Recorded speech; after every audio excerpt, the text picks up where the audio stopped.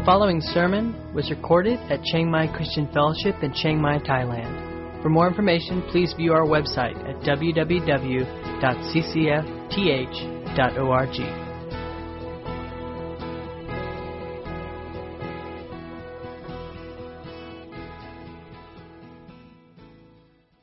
What I want to do this just to start with this morning is just define what abiding is. Just to come up with kind of a working definition. This is dangerous because I wish Jesus would have done this. I wish when he wrote Scripture, he would have had like a glossary of terms in the back, where it says abiding. I could just look it up and I would have this clear, precise definition. Instead, he gives us word pictures that are honestly kind of fuzzy, grapevines. It's like, okay, I get the picture, but I need a definition. Right? So I've come up with a definition that's not inspired. I hope it's helpful. But before we get to the definition of what I think abiding is, let me talk just a minute about some misconceptions about abiding. Because I think one of the problems I know in my own life is that I've had a lot of faulty, incomplete, not necessarily wrong, but incomplete ideas about what abiding is. And they really kind of follow a progression. And the first part of this progression is this idea that abiding is equal to or is communion with Jesus through prayer and worship. And there's actually a lot of stuff written along this vein in this line. And when you read a lot about abiding in Christ, what often people talk about is, abiding is about a relationship with Christ, which is true, but they confine and limit that relationship purely to my interaction with Him through devotions, basically, through spiritual disciplines. That abiding means prayer, contemplation, meditation, and Bible study. And that's where abiding takes place. So the more I'm in fellowship with Jesus, the more I'm in direct communion with Him, the more I'm abiding. Well, if you follow the logic of that, the next step would be, therefore, the more fervent our devotion and the more extreme our spiritual rigors and disciplines, the more we're abiding, right? So if prayer and fellowship and meditation is abiding, then the guy who prays for 5 minutes is not abiding nearly as much as the guy who prays for 5 hours, right? And if you want to be really abiding 24/7, you got to learn how to somehow pray 24/7. And if you read a lot of writers, and especially a lot of kind of the old mystics and the monks and people like that, that's how they conceived it, and that's how they tried to live it out. And so what happens is a lot of the guys that talk about abiding and try to apply this tend to be monks who lived 500 years ago, who had no life, right? No life and no wife, and no children, right? And guys like Brother Lawrence is a famous one. And I like what Brother Lawrence writes. I'm not saying what he writes is necessarily wrong, but this whole idea that I need to practice the presence of God. Okay, now here's a guy who had no life, and his only task, duty in life was washing dishes, right? And so he goes through all these great lengths and jumps through these hoops to turn every event of his day, which was 3 things, breakfast dishes, lunch dishes, and dinner dishes, into a prayer meeting, right? And so he talks about how you can do this, right? Clearly, the guy did not live in the century we live in, right? And we try to do this, maybe we read the book, got pumped up, I'm going to do this. I'm going to practice the presence of Jesus, right? Anybody had that to work for you in our world, right? I have never got that to work. I've never got this thing where I'm talking to Jesus, praying all day long, driving, talking, studying, talking, answering emails, just me and Jesus, right? No, because I don't know about you, but my brain is not capable of that, right? When I'm talking to somebody or when I'm answering emails or when I'm having a meeting, Jesus checks out of my brain. Sorry, right? Because I can't do 2 things at once. Now, I can either say, okay, you all shut up because I'm talking to Jesus now. Or I got to say to Jesus, sorry, but I can't do both, right? So, but that's kind of what gets taught or what gets expected about if I'm going to abide in Christ, I got to turn my whole world into one constant prayer conversation with Jesus, right? Which maybe you can do if you're like, multiple personality disordered or something. But for most of us, it's not. It doesn't work. And it's not realistic, but also it's not an adequate understanding of what abiding is, right? Take it to the next logical level. Okay, if you go down this process of thinking, the consequence of that is that true abiding, this true abiding life, can only be achieved by a person who's experienced many years of growth and spiritual formation, right? So like the abiding life is like Moses, right? Like, and we think of guys like Martin Luther, right? These monkish kinds of guys who had no wife, no life, no anything, and who have turned spiritual formation into this process of developing people with these extraordinary skills of devotion and discipline, right? So it looks like this, they get up at 4 o'clock in the morning, right? And they have their 6 hours of prayer, skipping the break in breakfast, leaving only the fast, right? Think about that. After their 6 hours of prayer, they go out and translate the whole Greek New Testament into some mother tongue by lunch. They eat bread and water for lunch. Afterwards, they go out and evangelize some village and bring a whole village to Christ. In the evening, they have revival meetings where they have this on-fire preaching, and they do miracles, and they heal people. And then they return to the room at 10 o'clock for 2 more hours of prayer and Bible study to retire at midnight to start the thing all over again at 4 o'clock, right? That's the abiding life. Well, that's the abiding life. I'll never get there. Because, for one, I require a whole lot more than 4 hours of sleep, right? It's like, if that's the picture, then abiding means you don't need to sleep or apparently eat, right? Is that what it is, right? Is that what Jesus meant when he said, abide in me? Well, clearly, I don't think so.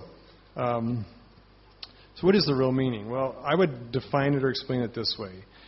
That, for one, abiding is something Jesus expected every believer to be able to do, right? Jesus did not say, I hope and pray, disciples, that someday, many, many years from now, you will grow and mature to the place where you could actually, really abide in Christ, right?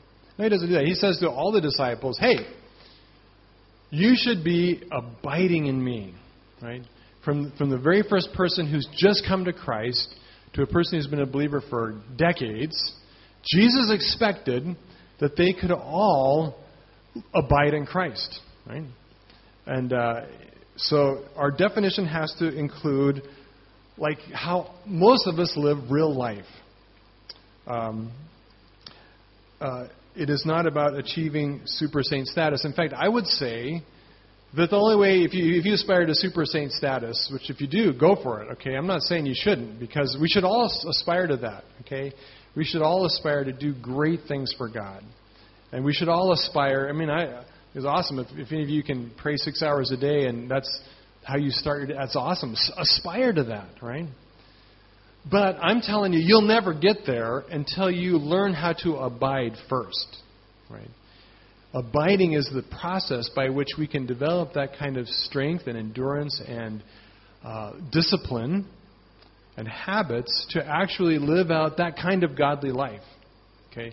We don't get that first, then we start abiding. So here's my definition.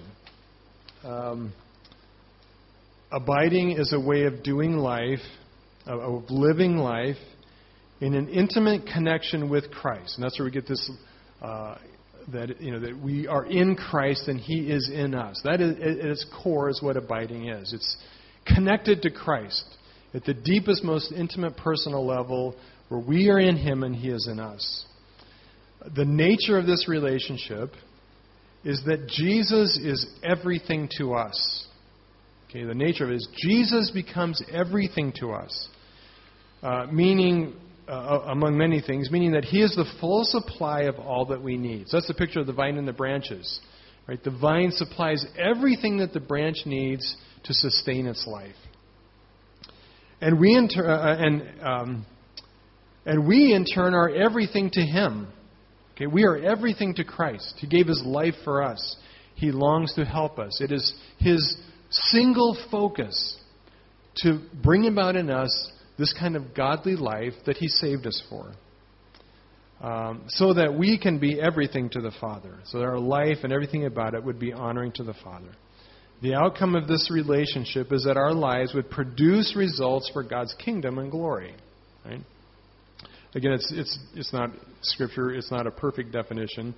but it's a starting place. The problem with this definition, however, is it still, for me, is way too abstract and fuzzy. Right? So I want to take the rest of our time and really try to clarify and try to give a more clear picture of what this really looks like in everyday life. Because part of the problem is this whole Jesus and me and Jesus thing is just way too cosmic for like how I live, right? What does that really mean? So let's try to bring it down to a more practical picture. And to do that, we want to look in Matthew chapter 11 at this idea of Jesus inviting us, calling us to take his rest. So let me read again from Matthew 11:28-30. Jesus says, "Come to me, all who labor and are heavy laden, are burdened, and I will give you rest. Take my yoke upon you and learn from me, for I am gentle and lowly in heart, and you will find rest for your souls. For my yoke is easy and my burden is light." Jesus here promises twice that he wants to give us rest. Right? Is anybody here in need of rest? Raise your hand. Okay, those of you who aren't, I've got work for you, right? Okay, get to work. Rest, right? Well, probably, maybe not this morning, maybe you had a good night's sleep, but all of us at some points in our life feel, man, I could use rest. It sounds pretty good. And it's interesting, this does not sound like the life of an ascetic monk, right? Unless Jesus means by rest, I want you praying 12 hours a day. But I don't think that's what he's picturing here, right? And the question we have to ask at the very beginning of the passage is, rest from what? Okay, what exactly does Jesus mean when he says he wants to give you rest? Now, some of you are thinking, I know what rest I need. What the rest I need is called early retirement, right? And we picture rest as being, life on the beach or life in some secluded cabin where I have no duties, no responsibilities. I never have to answer another email or take another phone call. To me, honestly, that sounds like rest. Sounds pretty good. However, the problem with that view is I fail to see how that will produce much fruit for God's kingdom, right? Abiding will produce results, right? So checking out, taking early retirement is not probably going to produce much in terms of work for the kingdom. So that's probably not what Jesus has in mind here. Most commentators, when you read commentaries about this passage, and you probably have understood it this way, would say that it's rest from keeping the law in order to be saved. And if you look at the context of this, that certainly would be part of it. In fact, if we read, back up a little bit and read, Jesus says, and this should sound really super familiar. If you've been here with this through the study through Luke, this should sound really familiar. "O Father, Lord of heaven and earth, thank you for hiding these things from those who think themselves wise and clever, and for revealing it to infants, to babies. Yes, Father, it pleased you to do it this way. My Father has entrusted everything to me. No one truly knows the Son except the Father, and no one knows the Father except the Son, and those to whom the Son chooses to reveal himself." That's the context. We just looked at this in Luke a couple weeks ago, right? And the idea is that the Pharisees, the religious leaders of Jesus' day, were not getting it, right? They were not walking in the right path. And certainly they were loading people down with this burden, this weight of keeping the law. And certainly you can look at this passage this way, and that's partly true. Because certainly Jesus is lifting off of them the burden of keeping the law. There's two problems, though, with understanding this passage only in that context. And the first problem is that the language of this passage is language of discipleship, not conversion. And we'll see that in just a minute. What Jesus is talking about here is not getting saved, it's being discipled. Right? So the burden he's talking about here can't just be, well, you don't have to follow the laws, you're saved by grace. That is a burden lifted. But that's not what he's talking about here. Second problem is this. The demands that Jesus put on his disciples, were they actually less than the requirements the Pharisees were, or were they more? Right? Okay, was Jesus asking less or more? Think back to Matthew, the Sermon on the Mount, right? Does Jesus say, oh, you guys are making this way too hard. Let me make it easier for you. Is that how you read the Sermon on the Mount? Not how I read it, right?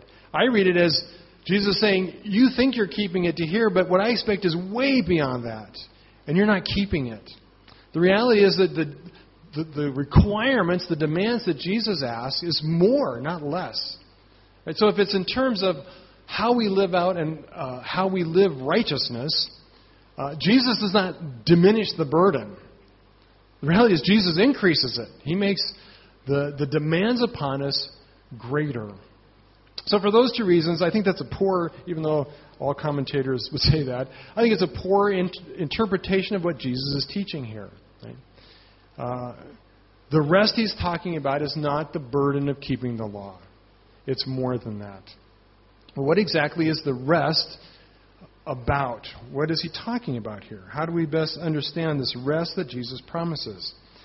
Well, let's back up a little bit and think about our efforts to get it right. Right? I'm sure just about all of us in this room really do desire to get the spiritual life right. Right? We want to do the right thing. We want to follow Christ, and we want our life to be godly, to have character, and to bear fruit for His kingdom. So how do we do that, typically? I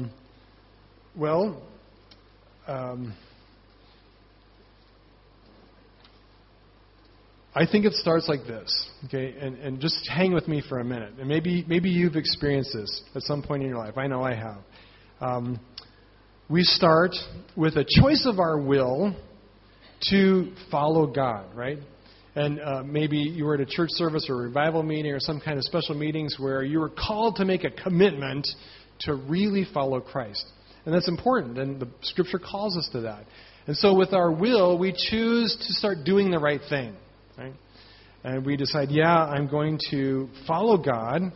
I'm going to dedicate my life. I'm going to get serious. I'm going to make an earnest effort to do this right. And by doing the right thing, there's negatively doing the right thing by not sinning, right? By avoiding the things we're not supposed to do. But it also means positively by starting to do the things that God commands us. To love people, to proclaim the good news, to be showing kindness to the poor, right? Those are the negative and positive sides of doing the right thing. And so we seek to bear our wills upon our body and make our body cooperate. So as again, like how this got taught to me from day one is that means first thing you got to do is you got to get up early and have your devotions, right? So you get up at 4 o'clock, 5 o'clock, 7:30, and you're going to pray and read your Bible because it all hinges on this, right? If you don't get this part right, you can't do any of the rest of it. Right, so you set your alarm, you get up, and you get up whatever hour you're managed to get up, and you try to read your Bible, and you're really going to do this. You're going to make your body get in shape and be determined to work this out, right? Well, this is how it happens for me. I get up early, start reading my Bible. I'm all excited, About 15 minutes into it, man, I'm snoozing like, a bear in hibernation. Right? I'm passed out, unconscious. So after, half an hour of struggling through trying to, wake myself up, 10 cups of coffee, finally the brain starts to work, right? And I finally start being able to read past the first 3 words over and over and over and over again, right? I get through the whole verse, right? I start to wake up, and all of a sudden I start getting a little bit into it. And then my brain starts wandering to every corner of the universe, right? And I can never get to the second verse because I'm constantly distracted, right? Constantly distracted. And my mind's going here, my mind's going there. And I got to check my email. I got to check Facebook. And I'm distracted by 10,000 interruptions, right? Well, after an hour of hopelessly trying to read my Bible and getting all the way through 2.5 verses, I give up that attempt, right? And we move on. And we begin to discover, sooner or later, that while our wills are committed to this thing, and we're serious about our commitment, okay, we're not just playing games with ourselves, we're serious about our commitment, but we discovered that our lives are quite divided. And while our wills want this, there's a whole lot of the rest of us that's just not buying into this thing, right? That's going, hey, it's breakfast time, right? Would you quit this Bible reading thing and get on with breakfast, right? Or, your phone starts going off with emails, and man, I got to answer this, right? I got to do this, I got to check that, right? And we are divided, and no matter how much we want to do something, we don't get there because we want other things, right? We honestly want and oftentimes need other things than just reading our Bible. And those things start to nag at us and distract us. And what's worse, and sometimes the most horrible, lustful, sinful desire kind of thoughts come when I'm trying to read my Bible. You ever have that experience, right? Trying to read your Bible, and all these horrible thoughts just keep popping into your head, right? Because we want different things. We are divided in our life. And will is not enough. So we start struggling with these things. And whether at that time or as we go through the day, our mind turns constantly to the things it wants, the things it desires, the things it thinks it needs. And that comes in the form of worry, anxiety, frustration, fear, right? And so we start thinking about certain things, and those thoughts govern our choices and our attitudes and our actions. And we find that, again, all these forces are working together. Here's an example of this, of how, our desires, getting our needs met, what we think about those things, just dominate our life. I just saw a survey that was done by, this is just mind-boggling to me, but apparently there's a website, a dating website. They got these different dating websites. But this is not your normal, average, typical dating website. This dating website is for people who are already married, right? So the way this works is you're married, but you want to, have a fling, have an affair, whatever, cheat. There's websites to help you do that now. Crazy. Well, the people who set up this website, I don't know why, but they wanted to know the difference, the connection between religious values and cheating, right? So they did a survey to determine the religious values of their customers. And they sent out something to over 100,000 of their customers. A huge chunk of them replied back, determining their religious values. Well, guess what? A quarter of them would call themselves evangelical Christians. Another quarter, another 25%, would call themselves Protestant. And the third 25% would call themselves Catholic. Right? So that means that 3/4 of the people using this web page would say they believe in the morals taught in Scripture. Right? But clearly they're not living out those morals very well if they're on that website. Mind-boggling. So you see that the deal is our will wants something, but our mind and our desires and our thoughts consume us and keep us from living those things out. Throw in there our shipwrecked feelings and emotions that get in the middle of it. And the bottom line is our bodies, which is the point where we live out and where we interact through our thoughts and our words and our actions, what our will and our mind and our thoughts are thinking, oftentimes does the wrong thing, right? Has anybody experienced that ever? Right? Where you were determined to follow Christ, you were serious about it, but the reality is throughout the day you find your body and your mind drifting into things that you know are not Christ-honoring, that you know are not bearing fruit for His kingdom. Right? Anybody been there? Right? Well, what went wrong? Right? What went wrong? And usually what happens at the end of this whole process is we feel terribly guilty that we lashed out and said an angry word, that we thought an impure thought, that we read the wrong kind of book, that we, got in a fight with somebody, that we were jealous, that we were fearful, that we're consumed with anxiety. We know that, right? And we feel what about it? We feel happy about that? We feel joy? No, we feel what? Guilt. guilt, frustration, right? So what do we say to ourselves? I need to do what? I need to try harder. I need to rededicate my life to God. I need to get up I need to really get up tomorrow at 4 o'clock, and I really need to read my Bible. I got to do this. I got to try harder to live a godly life. Right? Is that just my experience, or is that how oftentimes the Christian life has unfolded for you? For me, it has many, many times. Well, Jesus says this. He says, listen to these words, right? Jesus says, "Come to me, all you who labor and are burdened." Right?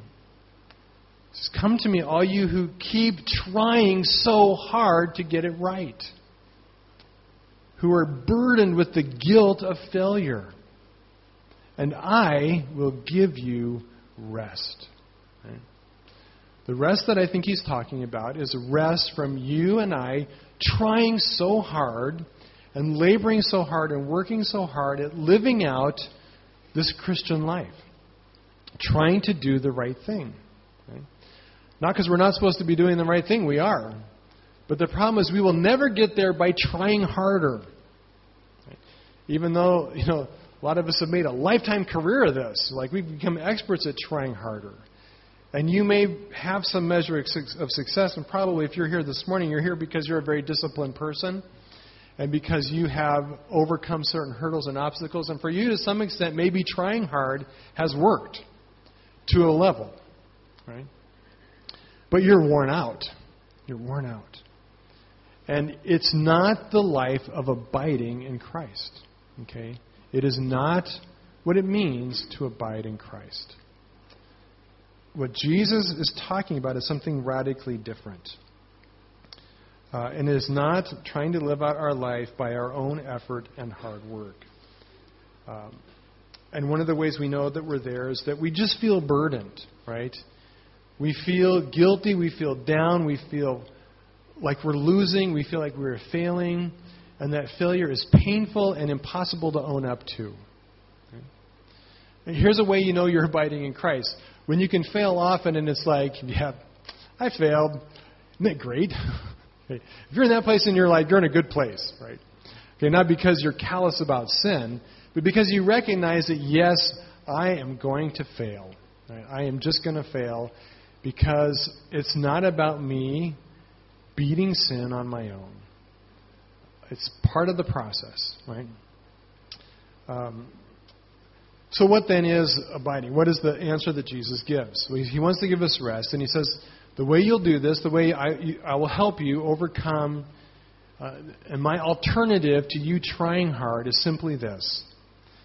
He says, "Take my yoke upon you and learn from me, for I am gentle and lowly in heart, and you will find rest for your souls."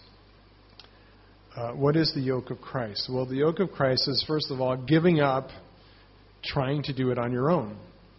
It's giving up.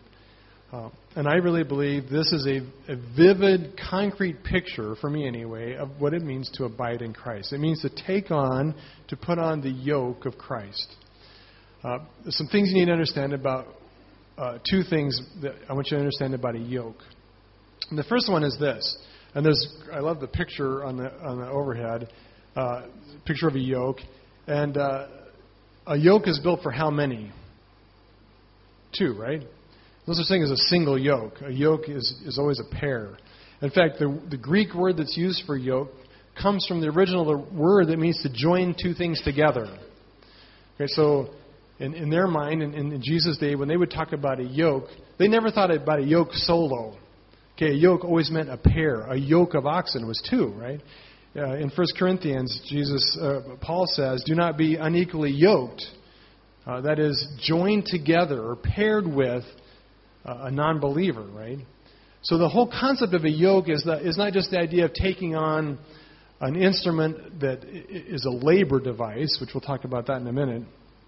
But it first and foremost is a picture of being connected with somebody, of being yoked together with someone. Well, Jesus says, "Take my yoke." In other words, Jesus is saying, I want you to yoke your life to my life. Right? Now, to me, this is a much more clear, vivid, and I can grasp this picture of abiding. Okay, abiding means that I am attaching my life to that of Christ, so that we together are going to do life side by side. Right? We're going to put on the yoke of Christ. We are going to do life together with Christ at my side every step of the way, everywhere we go. And the yoke is designed for work where?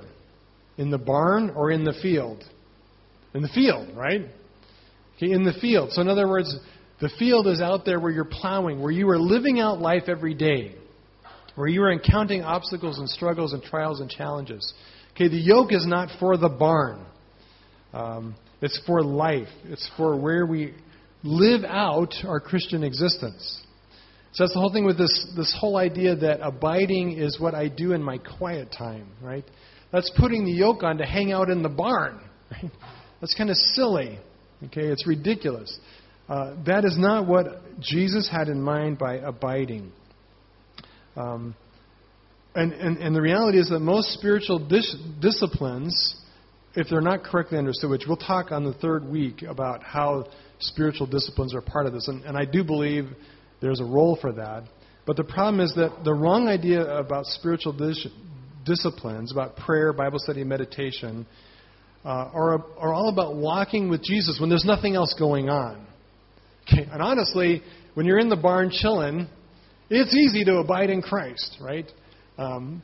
If you're ever going to have the easiest path of communion with God, when nobody's in your face, that's the easiest time to do it, right? But that's not what Jesus is talking about. He's talking about being yoked together when we go out there into the field, into life, and we encounter life together. And we do that with Jesus beside us as we walk step by step through every day, not in an extended prayer meeting, but in life. In life, where we're living out what it means to live, what it means to have relationships and to do work and to have problems and to fail and to be confronted with choices. But the point is that I don't do that anymore alone. I do that yoked to Jesus, connected to Him, so that we are pulling the load together. And I love this picture because He's there not only as an advisor, not only as a cheerleader, but He's there actually with the yoke on, bearing that burden with us, right? And this is a pretty good deal because, like, there's me, 30-pound weakling, and there's Jesus, Brahma bull, right? I'm loving being yoked to Him because when it comes down to it, who's really doing most of the pulling? Jesus, right? It's like when I have to move something heavy and one of my little 3 or 4-year-old grandkids are around and want to help, and I'm lugging this big, huge table. Oh, can I help? Sure, right? They put their hand on the table. I helped, right? Yeah, good. It's kind of how it is with us and Jesus, right? He's carrying much of the weight and burden of it. He's the one who's doing the bulk of the work as we pull together. Right? And I am not doing it alone. I am doing it step by step with Him. So that's one part of the picture. Okay, we are attached to, connected to Christ, not just in a prayer time, but all day long. Second side of it, though, is the yoke is a picture of surrender. Right? When you put on a yoke, you are no longer free to go where you want, especially if you're attached to Jesus. Right? You're tied to Him. You're going where He's going. Right? There is something in taking on this yoke that requires surrender. Surrender. Right? We must give up our will, right? Our freedom, our choice, right? And we yield to His authority and power over us. Otherwise, we cannot be rightly attached to Christ, right? So there's surrender involved. But there's two interesting sides to surrender. I got this partly from Andrew Murray, but it's just very brilliant. Putting on the yoke of Christ is joining my life completely to His in surrender to Him, giving up all to Jesus, then receiving all from Jesus. That's Andrew Murray's line. Giving up all to Jesus, at the same time receiving all from Jesus, and learning how to live life to His glory. What does that mean? Well, it means I give up to Jesus my will, my ideas, my thoughts, my needs, my problems, my struggles, my dreams, my everything. Right? Surrender means laying that all down before God and saying, God, I yield my will, my thoughts to you. Right? I lay them down before you. But it also means this. It means that we receive from Jesus, trusting His plan and will, and waiting for His supply and provision to meet all my needs. Right? Because I'm giving up to Jesus my agenda, my goals, my plans, my desires. But I'm also receiving from Him everything I need to live a successful life. Right? To live at all. Not just a successful life, but everything I need to live. Okay? Everything I need to live. That's the picture of the vine and the branch. Okay? One of the reasons that the branch cannot produce fruit outside of the vine is that it can't live. Right? Everything that it needs to sustain its life comes through the vine. Right? And surrendering to Christ, attaching yourself to Him and yoking yourself with Him means that you now trust Him to meet every single need in your life. Okay, we'll talk in a minute how that looks. But what it does mean is this: that I'm going to surrender my efforts to meet my own needs. Right? I'm going to surrender my efforts to meet my own needs. Well, how does that work? What does that look like in our daily life? As we struggle with sinful desires, as we deal with bad habits, as we try to create good habits. How does this work? Well, Jesus says this. He says, take my yoke upon you and do what? Learn from me. Right? Learn from me, for I am gentle and lowly in heart. So not only does Jesus walk with us in every circumstance, but He comes alongside to teach us how to live. Now this word, I love this word, learn. Okay, you could circle or underline this in your Bible. Great word, learn from me. And the word comes from the Greek word that we get the word math from. Anybody here a math student? Nobody here's a math student. Good for you. I love seeing that because I hate math, personally. Greek word is the Greek word mathete or mathetes, right? We get the word math from it. And it has nothing to do with numbers, believe it or not. The word math has nothing to do with numbers. It literally means a student, a learner, right? It's somebody who's going through the steps and learning the process to solve equations, right? The noun of this verb, the noun form of it, is the word we get the word disciple from. And so what he's really talking about here is discipleship. He says, take my yoke upon you, and I will personally disciple you.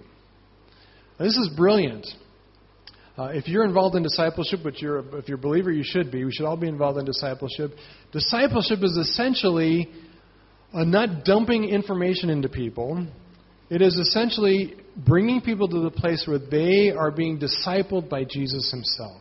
Right?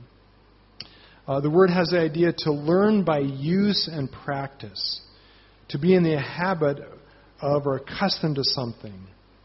Okay, it's not the appropriation of just knowledge, but it comes through surrender of one's will and judgment and keeping oneself open to the Word of the Father, which leads men to follow Jesus. Right? A better picture of this would be the idea of an apprenticeship.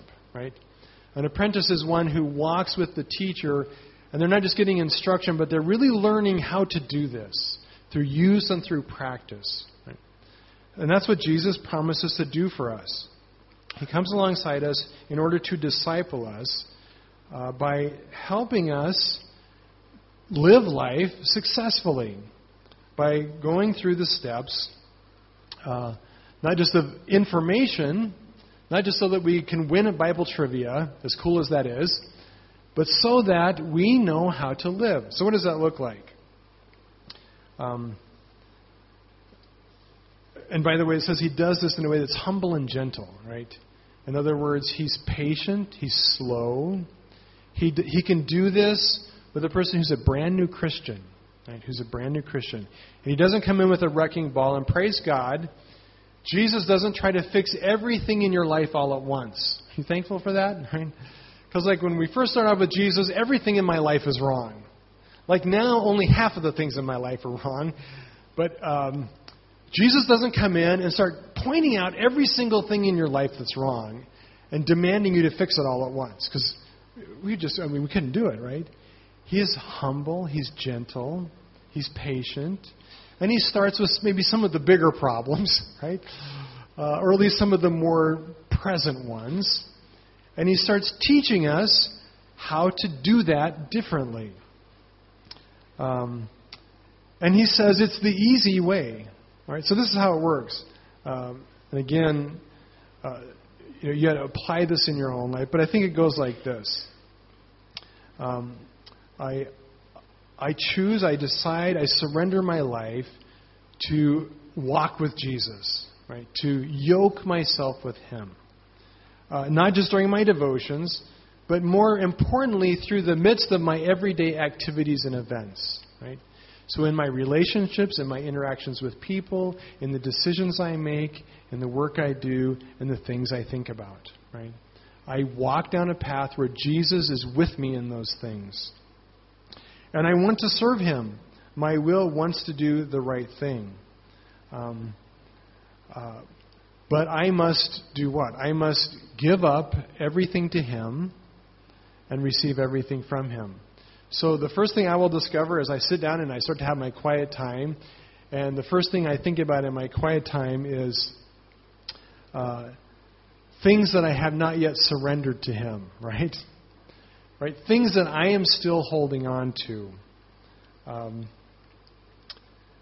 For me, one of the most powerful events in my life when I saw this and did not do it well was way back when I was working for a different mission organization in the United States. One of my needs was to be right. I think it comes with being a firstborn. Anybody here firstborn? You probably suffer from the same thing. We just need to be right. And the thing is, it's a good thing because mostly we are. Right? So it's natural for us. My wife's about to throw things at me. Need a deflection shield here. Need to be right? Well, I got embroiled in this crazy, ridiculous theological debate with my mission organization. They were trying to change their doctrinal statement into something I thought was heresy, right? And of course, you got to fight against heresy. And if you're going to have a good war, you can always have a good war over heresy, because like you're actually allowed to burn people at the stake for heresy, right? So, so I got into this war. But the reality is, when I think about it, it was not just that I wanted truth, which I think I was right in my doctrinal position, but it really was about something much more than that. I needed to be right. I needed them to respect me, right? I needed them to go, wow, Tim, you were right. You should be like president of the world, right? And so even though maybe the fight was correct, the way I went about it was prideful and consuming, right? It was consuming. And I would sit down to try to pray and, abide in Christ. And I was just consumed with thoughts about this, about what I wanted to say to these. You ever done this? You work out these 10-hour-long dialogues with these people on how you're going to win, how you're going to convince them you're right?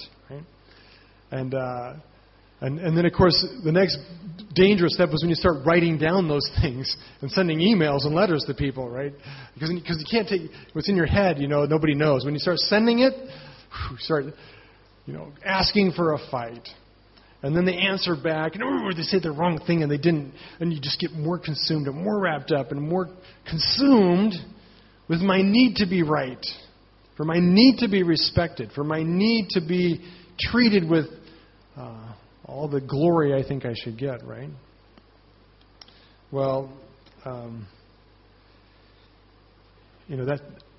that's not abiding with Christ. So what needed to happen?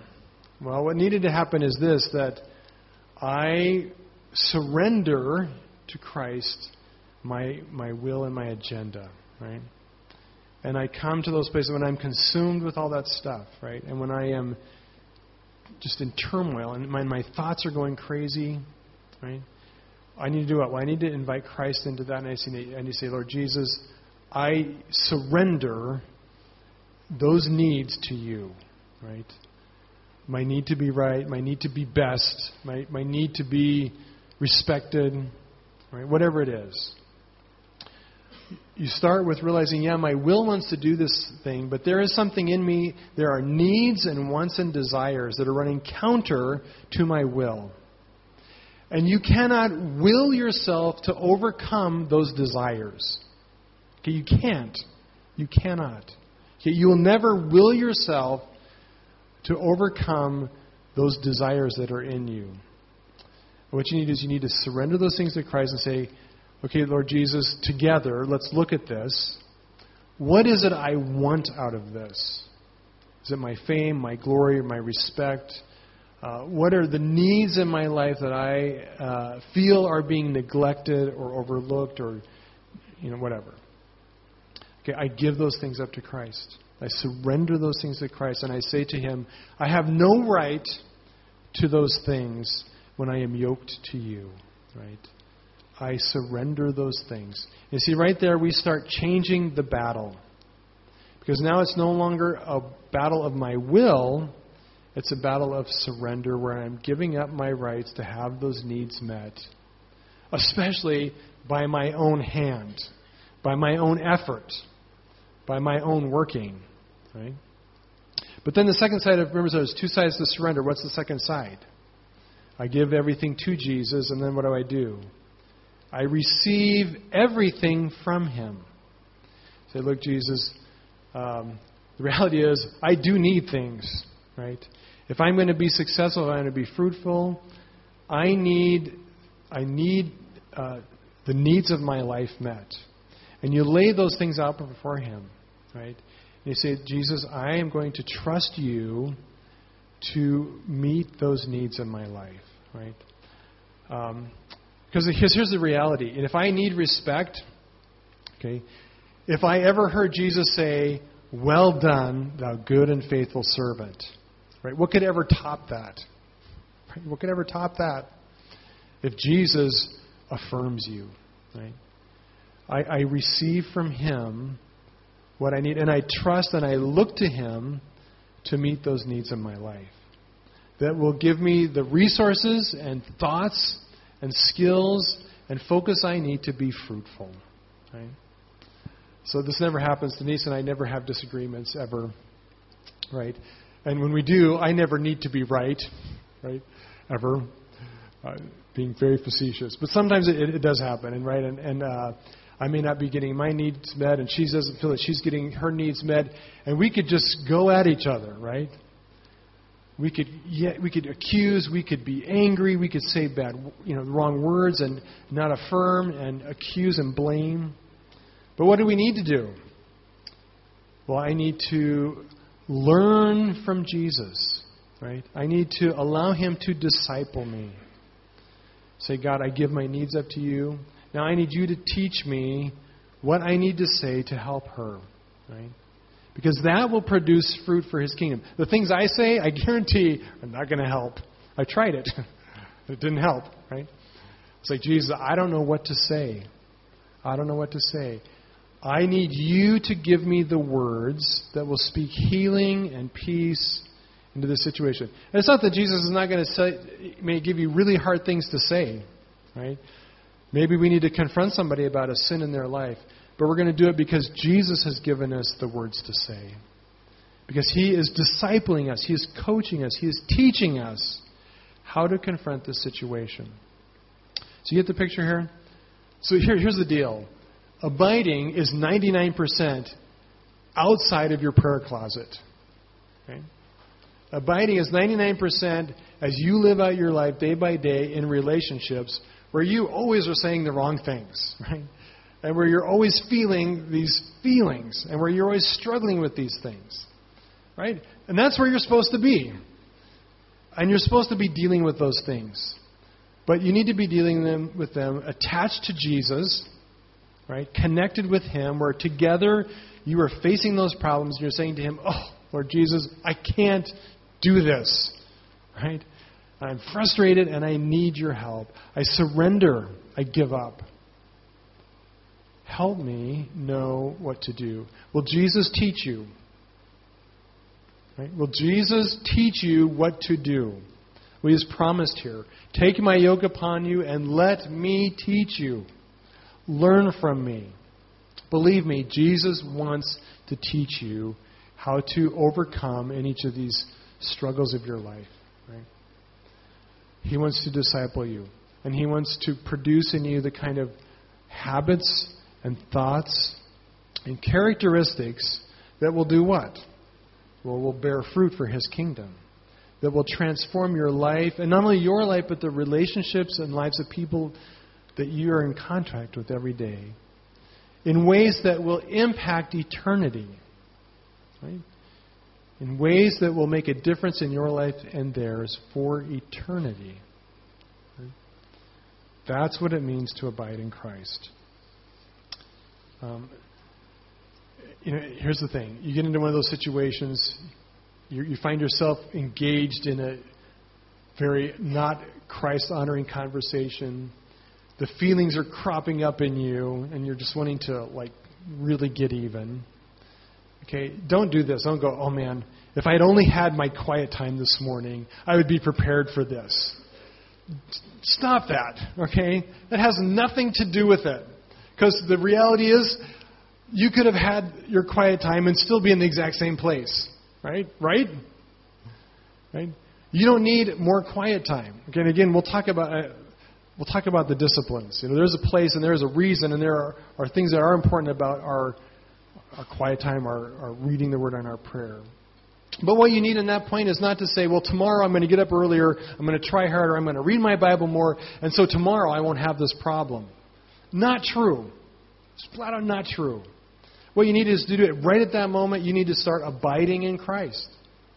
You say, right now, regardless of how prayed up I am, Lord Jesus, I need you. Right?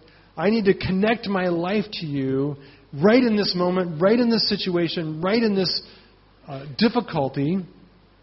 And I need desperately to surrender all this junk to you.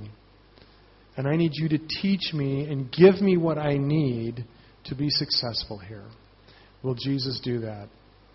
Absolutely. Absolutely. Right? That's what it means, I believe, to abide in Christ. Right?